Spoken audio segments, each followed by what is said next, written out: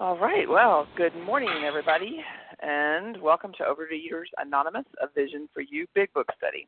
My name is Kelly S., and I am a recovered compulsive overeater in Tulsa, Oklahoma. Today is Thursday, September 21st.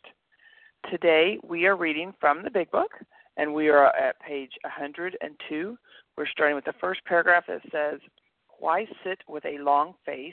through two paragraphs ending with, "God will keep you unharmed," and comments will be on both paragraphs. Today's readers are, for the 12 Steps, Sarah S., 12 Traditions, Robin S., and our readers of the text will be Deborah R., Katie G., and Penny C. The reference numbers or share IDs for Wednesday, yesterday, September 20th, for the 7 a.m. Eastern Time, 10450, and for the 10 a.m. Eastern Time, 10452. OA Preamble. Overeaters Anonymous is a fellowship of individuals who, through shared experience, strength, and hope, are recovering from compulsive overeating. We welcome everyone who wants to stop eating compulsively. There are no dues or fees for members. We are self-supporting through our own contributions, neither soliciting nor accepting outside donations. OA is not affiliated with any public or private organization, political movement, ideology, or religious doctrine. We take no position on outside issues. Our primary purpose is to abstain from compulsive eating and compulsive food behaviors and to carry the message of recovery through the 12 steps of OA to those who still suffer. Our sole purpose. OA's fifth tradition states, quote, "Each group has but one primary purpose, to carry its message to the compulsive overeater who still suffers," end quote. At a Vision for You Big Book Study, our message is that people who suffer from compulsive overeating can recover through abstinence and the practice of the 12 steps and the 12 traditions of Overeaters Anonymous. I will now ask Sarah S. to read the 12 steps. Sarah? Good morning, Kelly. My name is Sarah S., the compulsive overeater. The 12 steps of OA. Step 1. We admitted we were powerless over food, that our lives had become unmanageable. Step 2. Came to believe that a power greater than ourselves could restore us to sanity. Step 3. Made a decision to turn our will and our lives over to the care of God as we understood Him. Step 4. Made a searching and fearless moral inventory of ourselves. Step 5. Admitted to God, to ourselves, and to another human being the exact nature of our wrongs. Step 6. We're entirely ready to have God remove all these defects of character. Step 7. Humbly asked Him to remove our shortcomings. Step 8. Made a list of all persons we had harmed and became willing to make amends to them all. Step 9. Made direct amends to such people wherever possible, except when to do so would injure them or others. Step 10. Continued to take personal inventory, and when we were wrong, promptly admitted it. Step 11. Sought through prayer and meditation to improve our conscious contact with God as we understood Him, praying only for the knowledge of His will for us and the power to carry that out. Step 12. Having had a spiritual awakening as a result of these steps, we tried to carry this message to the compulsive overeaters and practice these principles in all of our affairs. Thanks for letting me do service, and have a wonderful day. Thank you, Sarah S. And next I will ask Robin S. to read the 12 traditions. Good morning, Robin.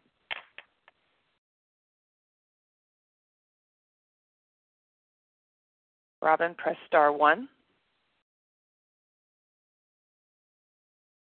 Thank you, Kelly. Good morning, everyone. I am Robin S. from Connecticut, a grateful, recovered, compulsive overeater. The 12 Traditions of Overeaters Anonymous. 1. Our common welfare should come first. Personal recovery depends upon OA unity. 2.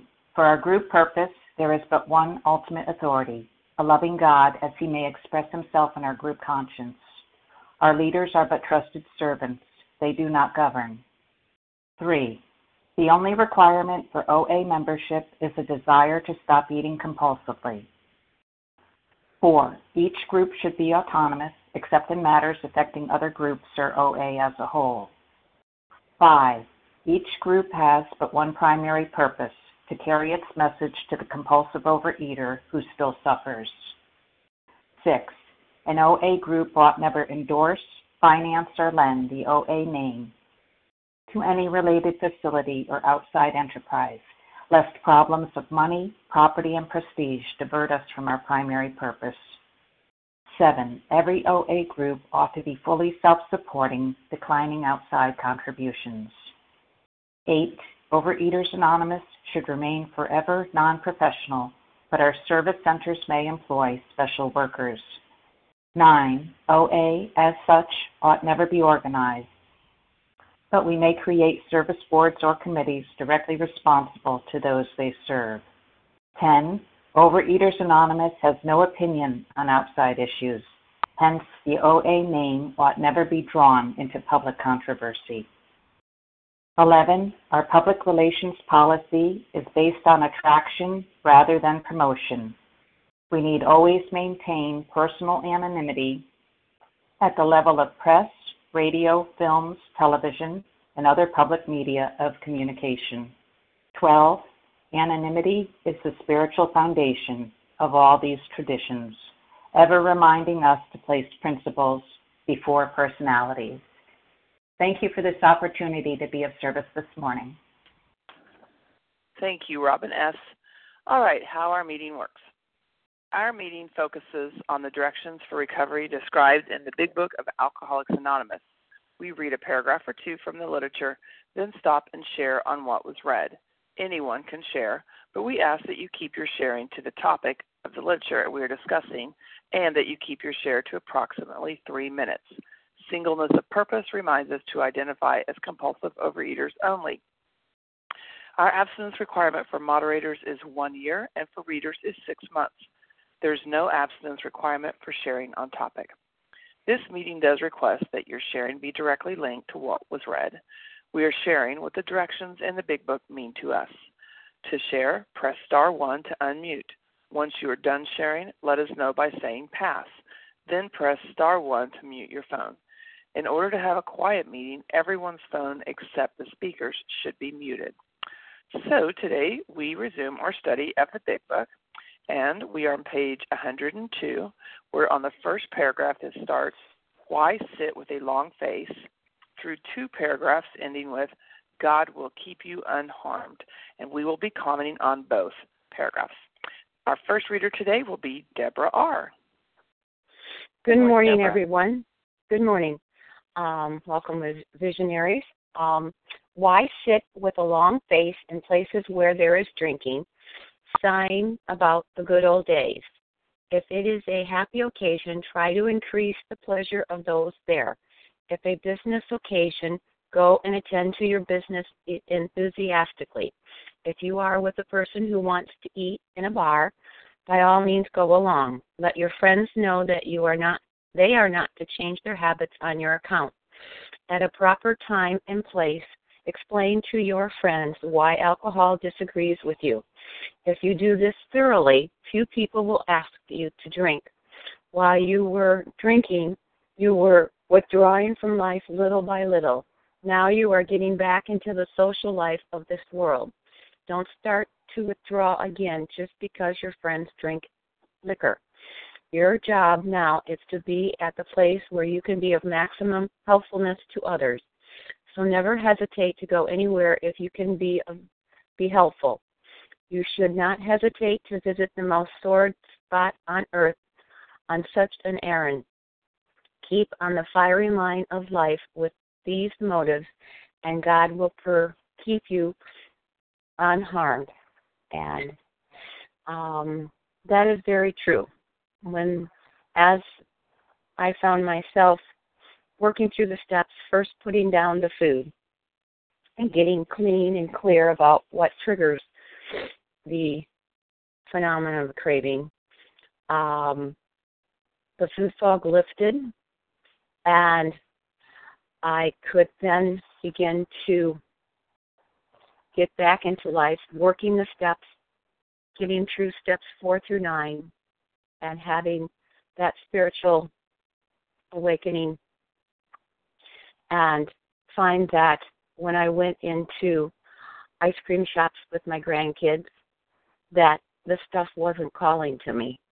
I didn't want it. It was like sawdust, and I could be there enthusiastically with them, taking pictures. They were having a good time.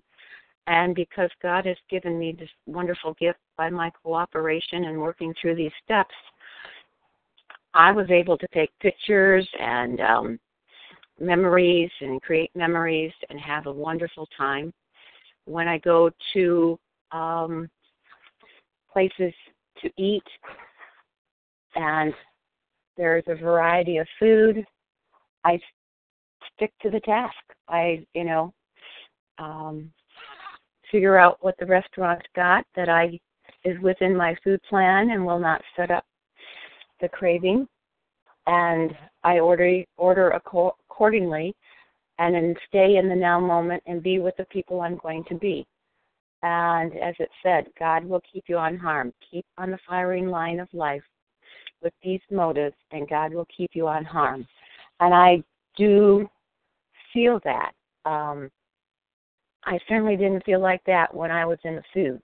When I was in the food, my God, it was all I could do is to hope they, not pay attention to how much I really wanted to eat. That battle of not looking too bad, but really wanting more and more and more, just kind of wishing they'd all go away so I could eat what I wanted when I wanted. And as it says, your job now is to be at the place where you can be of maximum helpfulness to others. So never hesitate to go anywhere you can be helpful. And that's what I do. Whether it's a wedding or an upcoming get-together with my folks, it is my job to be of service. Where can I be of help? In the beginning, I pretty much did dishes a lot of times. That kept me out of the food. I mean, I would eat, but when it came time for dessert, I just got myself busy doing dishes. And with that, I pass. Thank you so much, Deborah R. Okay. Everybody take a deep breath, one at a time. Who would like to share on the paragraph sheet? Larry. Larry. Matt Charles H. Melissa S. Hannah Shannon. Okay. It was kind of jumbly there. I have Matt M., Larry K., Melissa C., and a bunch of jumbleness. Barbara E.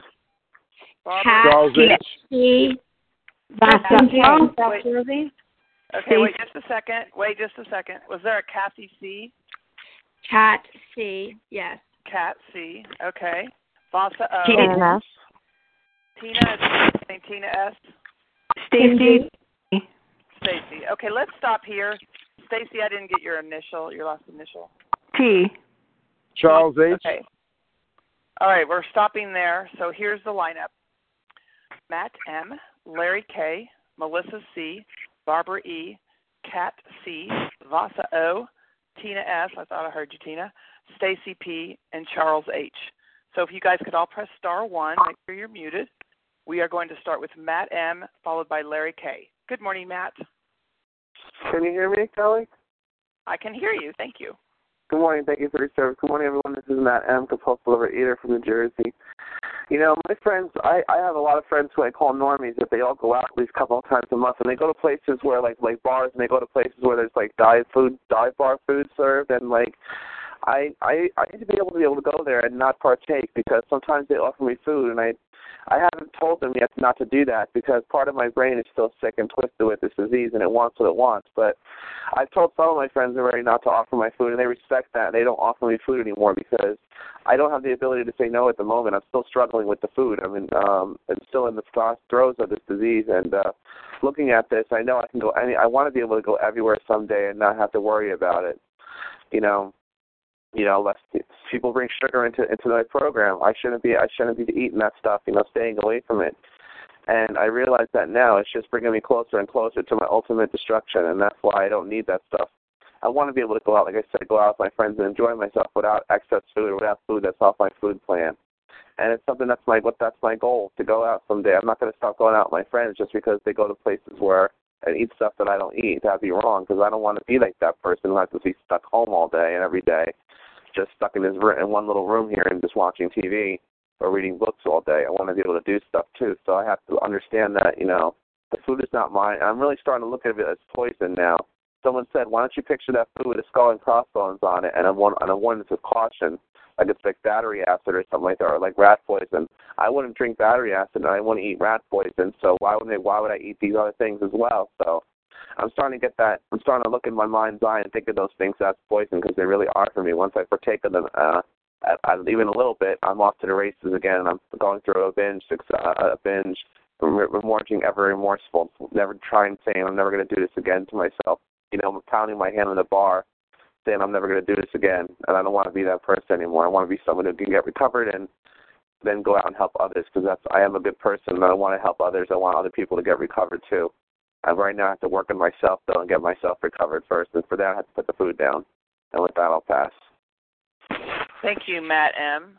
And next is Larry K., followed by Melissa C. Thank you. Thanks for your service. Can you hear me okay? I can. Thanks, Larry. Okay, thanks. I appreciate it. Larry K., recovered compulsive overeater from Chicago. I'm not glum today. It's interesting. I want to draw a contrast, because I think back to most of my adult life, and also even early in program, perhaps for me about the first 5 years in program, I always stood on ceremony. It was all about the food. Wherever I went, I really wanted to know what you ate. I wanted you to know what I was eating, what I was not eating. I stood on ceremony. I don't do that anymore by the grace of God. This program changes us. So, prior to that, I was dieting with group support. I mean, that really captures it. I know we hear that a lot, but that captures it for me. I could diet with the best of them. Perhaps you could as well. And for a time, I could stop, and I knew the right things to eat. I had lots of synthetic knowledge about the right things to eat, and I knew how to exercise. I knew lots about exercise. I was very athletic growing up. I wasn't a heavy child. But I dieted, I got in this program, and I wanted the food plan. I remember seeing someone who had lost about 400 or 500 pounds, and he was just this dynamic guy in Chicago, and I wanted his food plan, if I could eat the way he ate. And I mention this because it's different today. I can go to places. I don't stand on ceremony. I don't care what you're eating. If you call me up and you want to talk about your food plan, let's talk. That's fine. If you try to eat, if you're unrecovered and you try to eat what I'm eating, you're not going to be able to do it for long. I can assure you of that. You know how I know that? Because I know what it was like for me. And as long as I tried to eat and just get the food plan of someone else, I remained glum. Trust me, I remained glum. I was miserable. So today, when you're recovered and you practice this practical program of action, and you move through these steps sequentially, and you take the action, you take out your axe every day, and you concentrate on the purpose of this program, it's a spiritual program. This isn't a diet.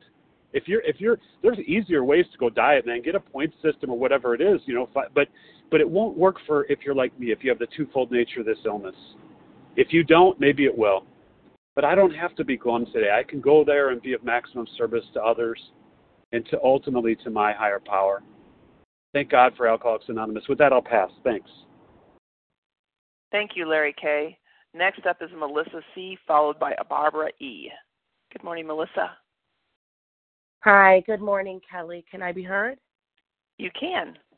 Okay, great. Thank you. Good morning. It's Melissa C., recovered in New York. And, I used to sit with a real pouty face when I was dieting and going someplace and people were eating, or abstinent only and going someplace where people were eating. And that's about as isolating as when I was in the food, and I didn't want to go anywhere, and I stayed home with the food. And so, today what's different, I recognize that was another form of bondage. I was trading one form of bondage for another, and both of which I was being owned by the food, whether eating it or not eating it. And, so when I go places and I'm offered food, I don't say things like, "Oh, I can't eat that," or "I'm trying not to eat that." And I suggest that to people that I'm working with, because those statements, they invite other people to convince me. When you say things like, "I'm trying not to eat that," or "I don't eat that," you're calling a lot of attention and debate to your food. And usually a simple no thank you is really all it takes. The only person that's so focused on the food there is another compulsive overeater. And they will pay attention to what I do more than what I say. And I know, like I've also explained very clearly to the people who love me what it is I'm up against, what this disease is. They've seen it. They've seen the consequences of the disease, and they've seen my recovery, and they notice there's something different. And so I tell people, I don't eat those foods because I have a problem with them and I can't stop. But I don't say it, in a grandiose way where it robs other people from enjoying those foods themselves. It's not my place. It's not my business. My business is to be of maximum service. So if I go there with a big smile on my face and engage with other people, they see that I'm free. And then if there's anyone that has any interest in recovering, who needs this program, they'll ask me at another time. And I just want to say that I have found that my family really respects this. Like, I went away to my nephew's wedding in Chicago this summer, and there were a lot of different events, and one of which was like a Friday night pizza fest. And, my brother and my sister-in-law, they had a salad ready for me. Like, it was so, and I thanked them. I really did. I really thanked them. I said, I really appreciate that you're respecting and what I have. Thank you. I know that I go there with the mind of being useful, and then the food isn't so important. Thank you. With that, I'll pass.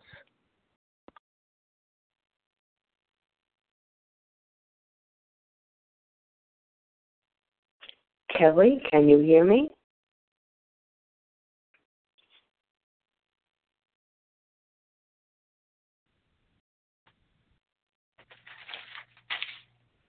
Can I be heard? That was Melissa C. Yes, that was Melissa C. It looks like Kelly's off for just a moment. And let's go. I'm not real sure who she has in line. Barbara, are you on the line? I am on the line, yes. Okay, let's grab you up to take you, then we'll get to Kelly next. Okay. I believe Kelly's our moderator. Yep, I know. Oh, hello, everyone. It's Barbara E. Yes, I'm sorry for being controlling there. For me, this is important because I always remember to honor my past, live in the present, create my future. I remember what it was like in the past, the down and dirty eating, all the behaviors that everyone else has engaged in, perhaps a few less, a few more. I remember what it felt like.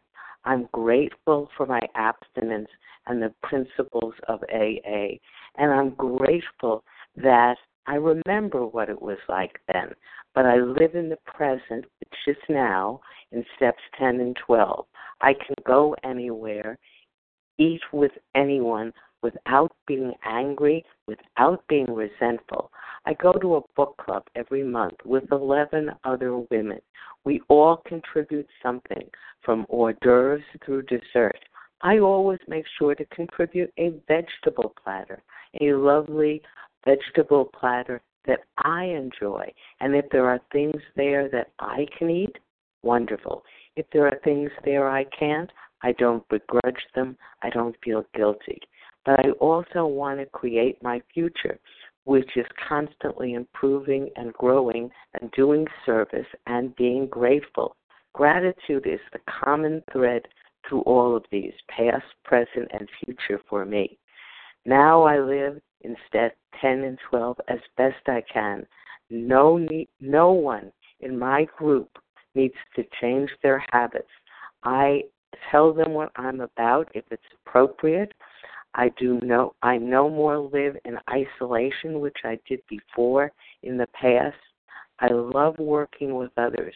I can go anywhere and trust in God.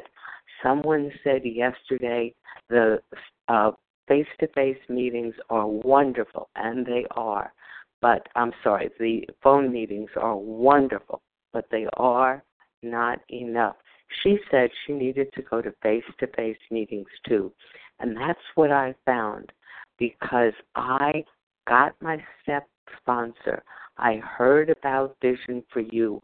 I heard about working the book like Our Hair's on Fire, doing all the steps, not skipping at them.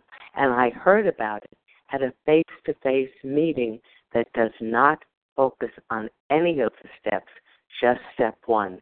And these people were coming in and talking things that I'd never even considered before. I did the 1, 2, 3 waltz. I no longer do that anymore. I live in steps 10 and 12. I love this meeting.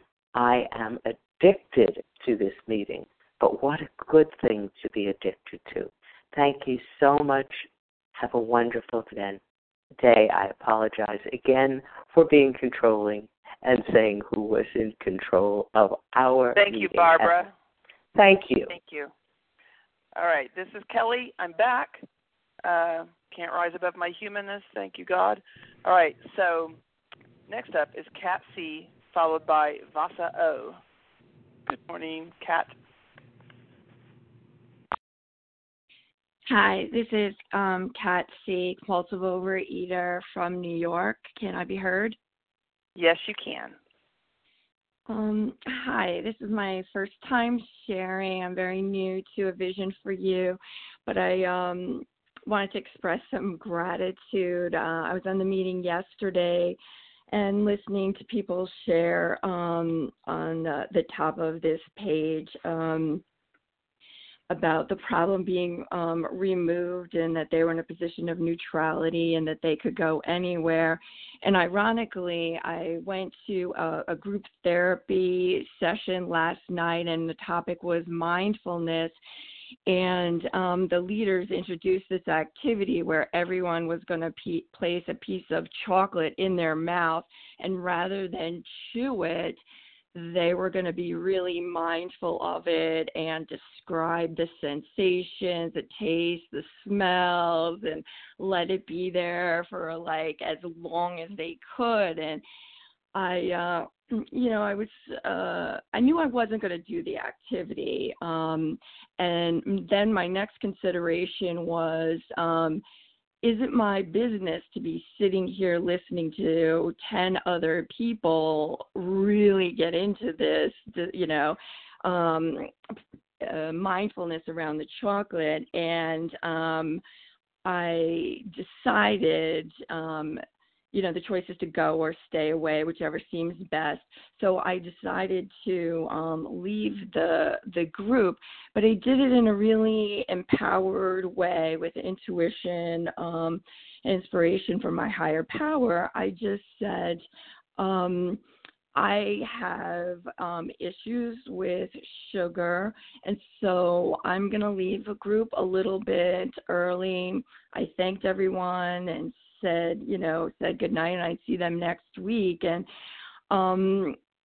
I was way more comfortable with my leaving than the group leaders were, and I don't think anybody else in the group really cared. But I was considering about how this would be of maximum helpfulness to others. And I thought maybe somebody else has an issue with sugar. Maybe maybe that's the usefulness I'll later find about declaring, this is who I am. I don't care to do this. I wish you well. I'm going to leave a little early. And so I just wanted to express my gratitude for the group having just talked about this, and that I got to experience myself being neutral and choosing to leave and being accepting of myself and being powerful enough to say I was going to opt out. Thanks. Thank you, Kat C. And next up is Vasa O, followed by Tina S.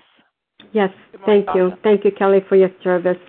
And I'm Vasa, grateful, recovered, compulsive overeater from Foxborough, Massachusetts. And I came in the program October 25th, and I'm not going to even mention what year. It doesn't matter. At the beginning of my program, I remember saying to my sponsor, how am I going to do? October 25th, everything was just happening in my family or life around those holidays. It was my daughter's birthday, it was our anniversary, it was Halloween, it was Thanksgiving, it was Christmas, Hanukkah, and New Year's. I mean, everything. And my other kids' birthdays not too far after that. And my sponsor said, we do this one day at a time. We don't project. We just say this, for today, and you ask your higher power to get you from one meal to the next. And I was going through the withdrawals, and I was just, I've said this many times, I was sugar addict, and and food addict. I wanted my food, I wanted my fix, I wanted my drug, and I did not know food was drug. I did not know I had the allergy.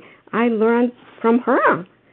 And then I was going through the withdrawals, and the next day I wanted to eat so bad.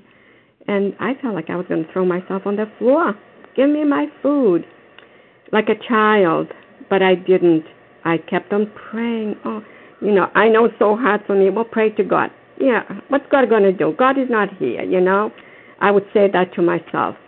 But anyways, I avoided places to go. And I was abstinent. I avoided places. But there were places I couldn't avoid. It was Christmas. We were going to my mother-in-law's. They had a spread, the Italians. So I ate quickly, whatever, and I went and watched TV with the guys that watched sports, and they smoked, and I didn't care. I was there, and I hated sports at that time. And I would go in the bathroom and lock the door, and I prayed, please, God, don't let me get into the food. It's by the grace of God, working the program, being in the program, working the 12 steps, the compulsion obsession was lifting, and then I could go. And now I can go any place, anywhere in the world, as long as I have my food. And I've gone to cruises, I've gone to Europe, and my job is to be in service to others today. It's none of my business how other people eat, Maybe they can handle things that I cannot handle. But thank you for letting me share, and I pass. Thank you, Vasa. Next up is Tina S., followed by Stacy P. Tina? Thanks, Kelly, for your service. Tina S., recovered compulsive eater, anorexic in Florida. Grateful to be on the line. Some really good stuff I heard this morning. So grateful, and, for myself, by the time I get to this part of the book, hopefully I have done some work and have had a transformation and spiritual awakening. And therefore, I'm not thinking about myself so much anymore, but I could certainly relate to early on in recovery, going to places and trying to hide out someplace so I wouldn't be by the food. And today, like others have shared, when I go places, the people that I know today, I have a network of friends, they know what I eat and what I'm going to bring, and they make sure that I have stuff that I can eat if I'm only bringing a salad or a vegetable tray.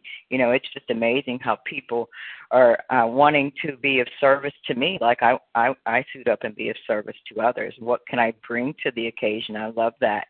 And one of the things that is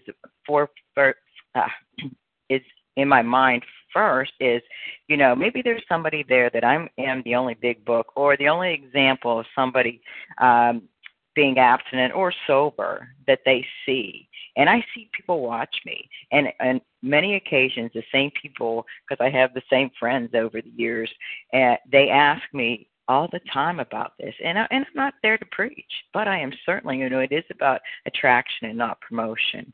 And for me, it's just phenomenal that I'm not so much thinking about myself. And that's the good news today. So how can I be of service? How can I be of maximum helpfulness to others? So I don't hesitate, and this is a gift, And I love that I hear it on the lines. How free do I want to be? Well, I didn't come here to be glum. You know, my purpose today, and it says on page 133 of the Big Book of Alcoholics Anonymous, we are sure God wants us to be happy, joyous, and free. And that's the life that I live today, and I continue to do that one day at a time with a power greater than myself and working the 12 steps. And with that, I'll pass. Thanks. Thank you, Tina. Next up is Stacy P., followed by Charles H. Good morning. This is Stacy T., as in Tom. Oh, sorry. That's okay, and I'm calling from Cleveland, Ohio. Good morning, and thank you for your service.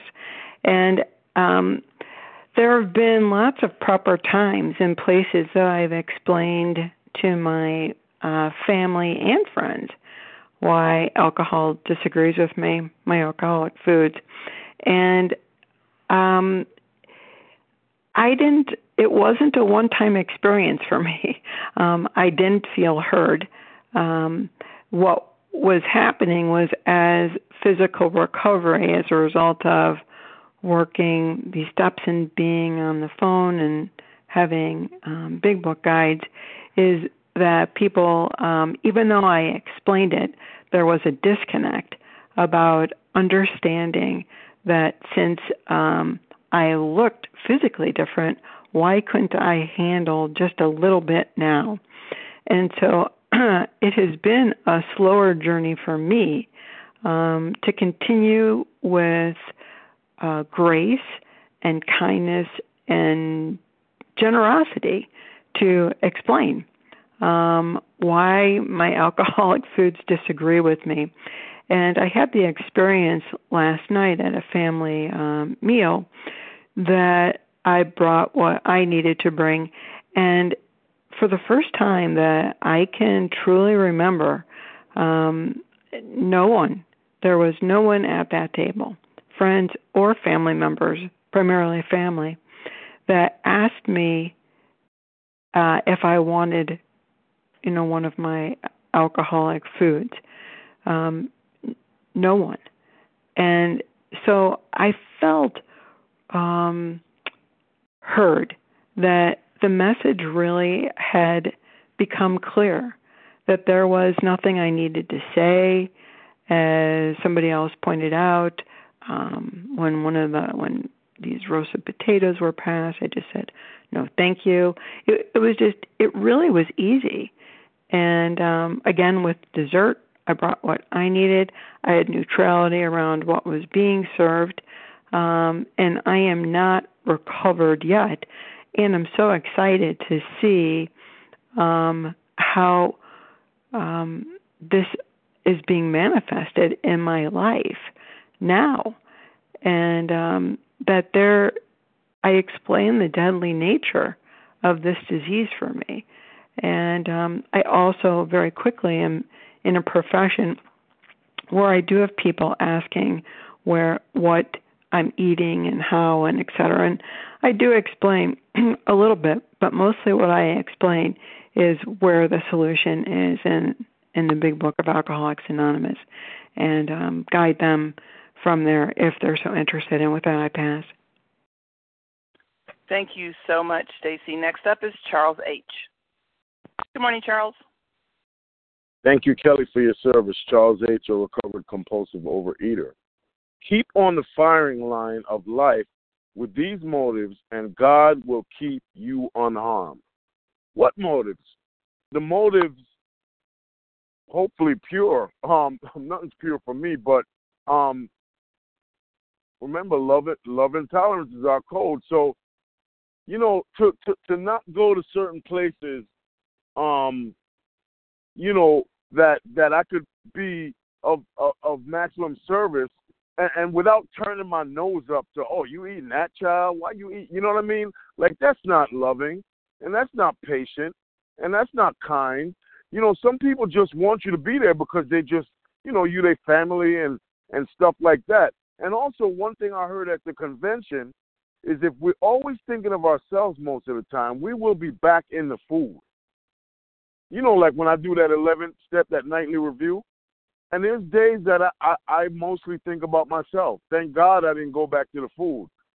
But that just hit me between the eyes. Like, I need to show up for people. Like, I need to go back home and rub my wife's feet. I need to stay home and not go to some meetings because, you know, I'm always going away. She says OA is my lover. I'm cheating on her with OA. I said, yeah, baby, and we make good love together. But, you know, coming back home, I got to create that fellowship in the house with my family. You know what I'm saying? So if they want to go to, you know, Carvel's, I'll go with you. And I don't turn my nose up anymore because that's not too spiritual. So, yeah, stay on the firing line of your program, and you can take your program with you to some of the sordid places that, you know, compulsive overeaters in our minds may think it's sordid because of the activities going on, but I could see what I could bring to the table and not what I could eat off the table. And with that, I pass. Thank you. Great. Thank you, Charles. Okay, this is Kelly S., recovered compulsive overeater in Oklahoma. I'm just going to take a quick minute to share. I wanted to share on the same line that Charles just shared on about keep on the firing line of life with these motives, and God will keep you unharmed. Because that's the part that was mostly I seemed to be missing. You know, I would take my food plan with me. I took my scales with me, which I do, but that was all I was taking with me because it was about the food, as a lot of people had shared previously. And then when I, you know, started listening to Vision for You and finding the solution, which was the Big Book and my higher power, you know, and realizing that I had to work the steps, I had to put the food down. That's the priority. You know, I had to get out of my alcoholic foods and my alcoholic behaviors. But that's not the solution, you know. The solution's my higher power. So if I don't remember to keep on the firing line of life, what is that for me? It's working the steps, you know, and doing this deal everywhere I go. And, you know, to me, you know, we hear this all the time on this meeting. It's about, you know, not only am I abstinent today, I haven't binged and purged, I've been maintaining a normal body weight. I've been doing all this now for over 2.5 years, which is a freaking miracle in itself. Have never done that in 34 years of being around. As I've heard before, I'm doing that happily. You know, I have neutrality to food. That I don't, not only I'm not compulsively overeating, binging, purging, whatever, I don't want to. That's the true gift. That's what I want people to see. You know, I want people to see that because, you know, all of us have been around, well, okay, I have lost my 100 pounds over and over, you know, done it white knuckling, and there's a lot of people out there in the world who have lost weight and not kept it off. I mean, there's a small percentage of people who've lost over 100 pounds who keep it off. You know, most people see us as just dieting. I want to show people that there's a way to live life with neutrality of food, and you can do this day in and day out and be happy about it and not feel like you're missing out, and that's not what life is about. To me, that's what being of service is about too. You know, it's like showing people, showing my family, being there, not having to miss out because, oh, poor me, I'm on a diet, you know.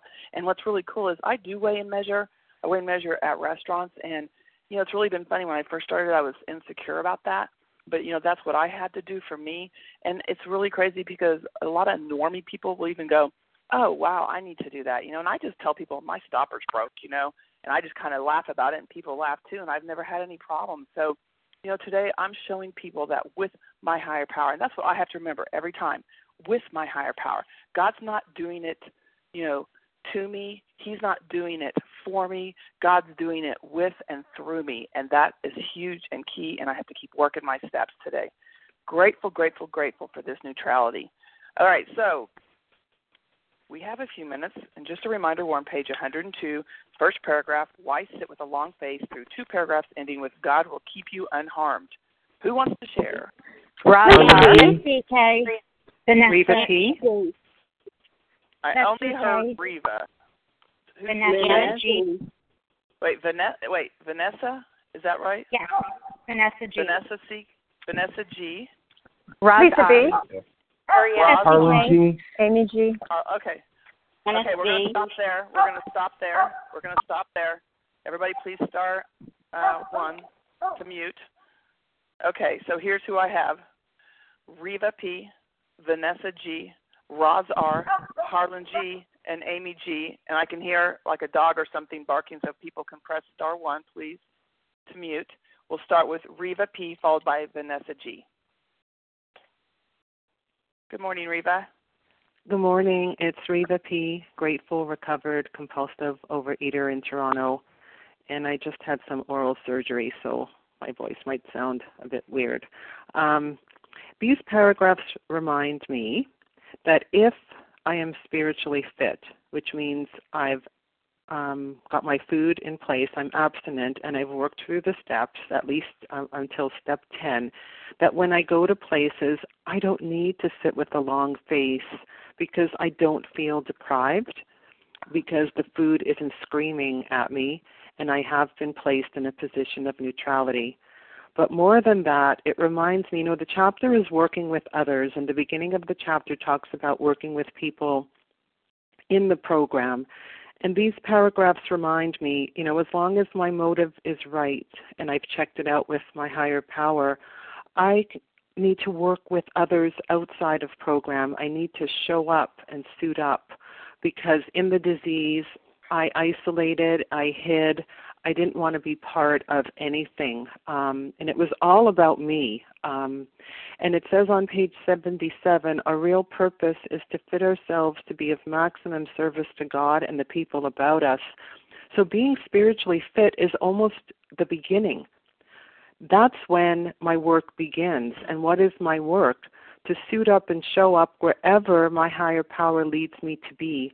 And I don't know in advance how I'm going to be of usefulness or how I'm going to be helpful, but I just go, and God will reveal it to me when I get there. And I am amazed that people want me to show up, people in the family, as somebody already shared, they want me to be there just because. Like, to me, that's unbelievable because the way I was before program, nobody wanted me in that room. And that just by showing up to people's events is being helpful. It's honoring them and what's important to them. And that's such a gift because it says we're getting back into life. This is about having a life. It's so much more than abstinence or even working the steps in the rooms. It's about getting out there and playing the game. It's like this is the huddle in the football game, and then we go out, we play the game. And the game is life beyond our wildest imaginations. And with that, I pass. Thank you so much, Reva P. Next up is Vanessa G., followed by Roz R. Hi, it's Vanessa G. Can I be heard? Yes, you can. Hi, it's Vanessa G., recovered in Scottsdale, Arizona. Thank you so much for your service, Kelly, and for everyone on the line today. The shares were amazing today, and I really reflect on what everyone had to say and what I think about in terms of neutrality around the food. I was just thinking really the word for me that comes up ultimately is relief. I used to go to parties or go to work when there was a potluck and just think about what am I going to eat or how am I not going to eat or how much I won't eat. And I wouldn't think about anything about the party or the people. And it really ultimately made me pretty selfish and self-involved. And I think that my life is bigger and I am a more sharing and good person on the outside and on the inside because I'm not focused on what is on the food table. And the way that I carry that message, I think, really seems to me most when I'm at work, because I don't say anything to people at work unless they ask me, but they notice because I work in a hospital where people bring cookies and candies and donuts all the time, and I sit right next to the table where all of it is in our workroom together, and people say, oh, Vanessa's not going to eat that, or don't give her that. And, I say, well, I hope you all really enjoy it. It's just not for me. It just doesn't agree with me.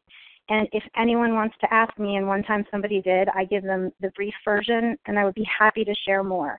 But I really just sort of trudge the road quietly and hope that one day somebody I work with and the people who say they're addicted to sugar will ask me more. And until then, I just am so grateful for the relief day to day that I don't have to be obsessed with the cookies and the cakes and the things that really made me crazy before. And with that, I'll pass. Thank you so much for all of you being on the line today. Thank you, Vanessa G. Next up is Roz R., followed by Harlan G. Good morning. Can you hear me? I can. Thank you. This is Roz R. from Florida, recovered. This is this reading is so great. Let me set my timer. Okay. There's so many things that popped out. One of the biggest things is, while we were drinking, we were withdrawing from life. I did what I heard so many people share already. I was abstinent, and when I would be abstinent, I still couldn't go anywhere because I was afraid. I was afraid that I would be tempted or that I would want to eat, or I was. If I wasn't abstinent, of course, I wasn't available anyway, but it was always about the food. It was always about, I was worried about not eating it, or I was worried about eating it. And if I was clean and sober and went someplace with other people, I would always be on my diet when I would be with them, but I couldn't focus on them. I was focusing on what they were eating and when I could leave. I mean, it was always about the food, and it was always about me. The biggest thing that has happened to me at a proper time and place, we will try to explain to our friends why alcohol disagrees with us. I had so much opportunity recently with the 2 intense long visits with both my daughters. They've always known I've had a food problem, an eating disorder or whatever, and they've seen me going to meetings, but I never talked about it. I was ashamed. This time, not only was I recovered when I was with them both, but I was like recovered and loving it, as I hear other people say.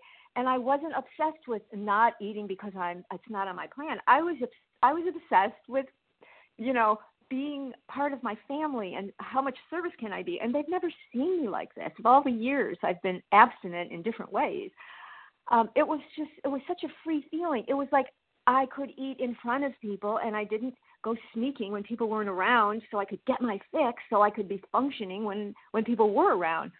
But I shared with him about the intensity of this disease and the seriousness, and we actually talked about it, and I actually was able to feel like authentic for the first time in my life with my family. And this way of doing the steps is, I never did them this way. I never had someone walk me through. I've never been able to walk anyone else through. I never got the relief that I have today. And I've never been a person who wanted to help other people. I would do it, but I didn't do it happily. And now, I take calls. If I'm not busy, I take your call. If I'm not busy, I take your 10th step. I am there for you because you know what? Fellows were there for me when I was in the throes of this disease. People on this line took my calls and listened to me cry and listened to me, and be in such a mess. And no one ever said, get a grip or, call me when you're abstinent. People were there loving, and I am now able, with all my heart, to be there for other people. And I'm so grateful because this is not the Roz that I was. And time. Thank you. With that, I pass. Thank you very much. Thank you, Roz. Next up is Harlan G., followed by Amy G. Harlan, press star 1.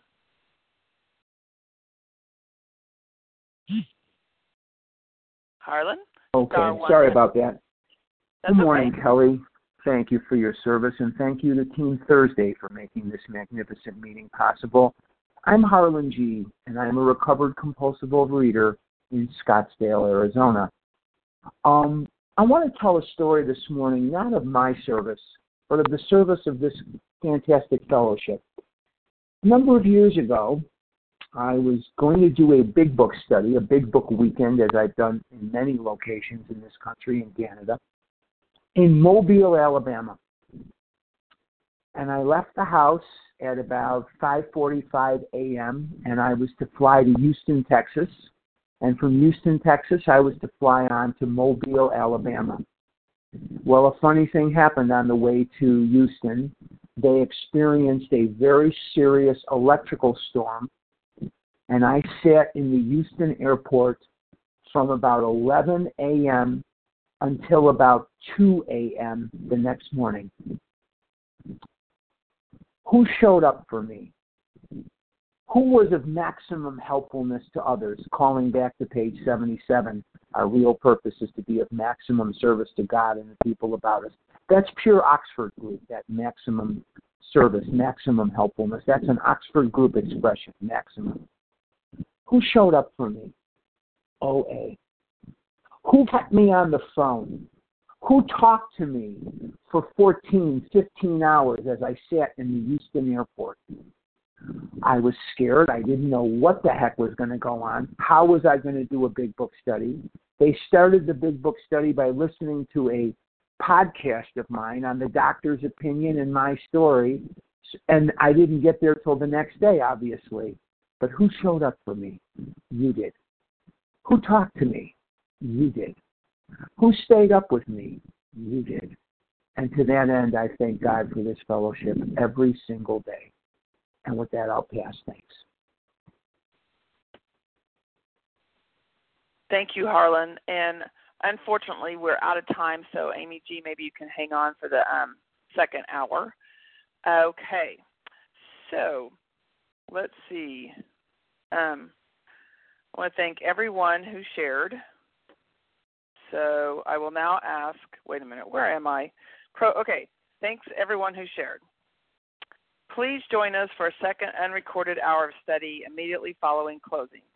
The share ID for today, Thursday, September 21st, is 10460. Okay, we will now close with the reading from the Big Book on page 164, followed by the Serenity Prayer.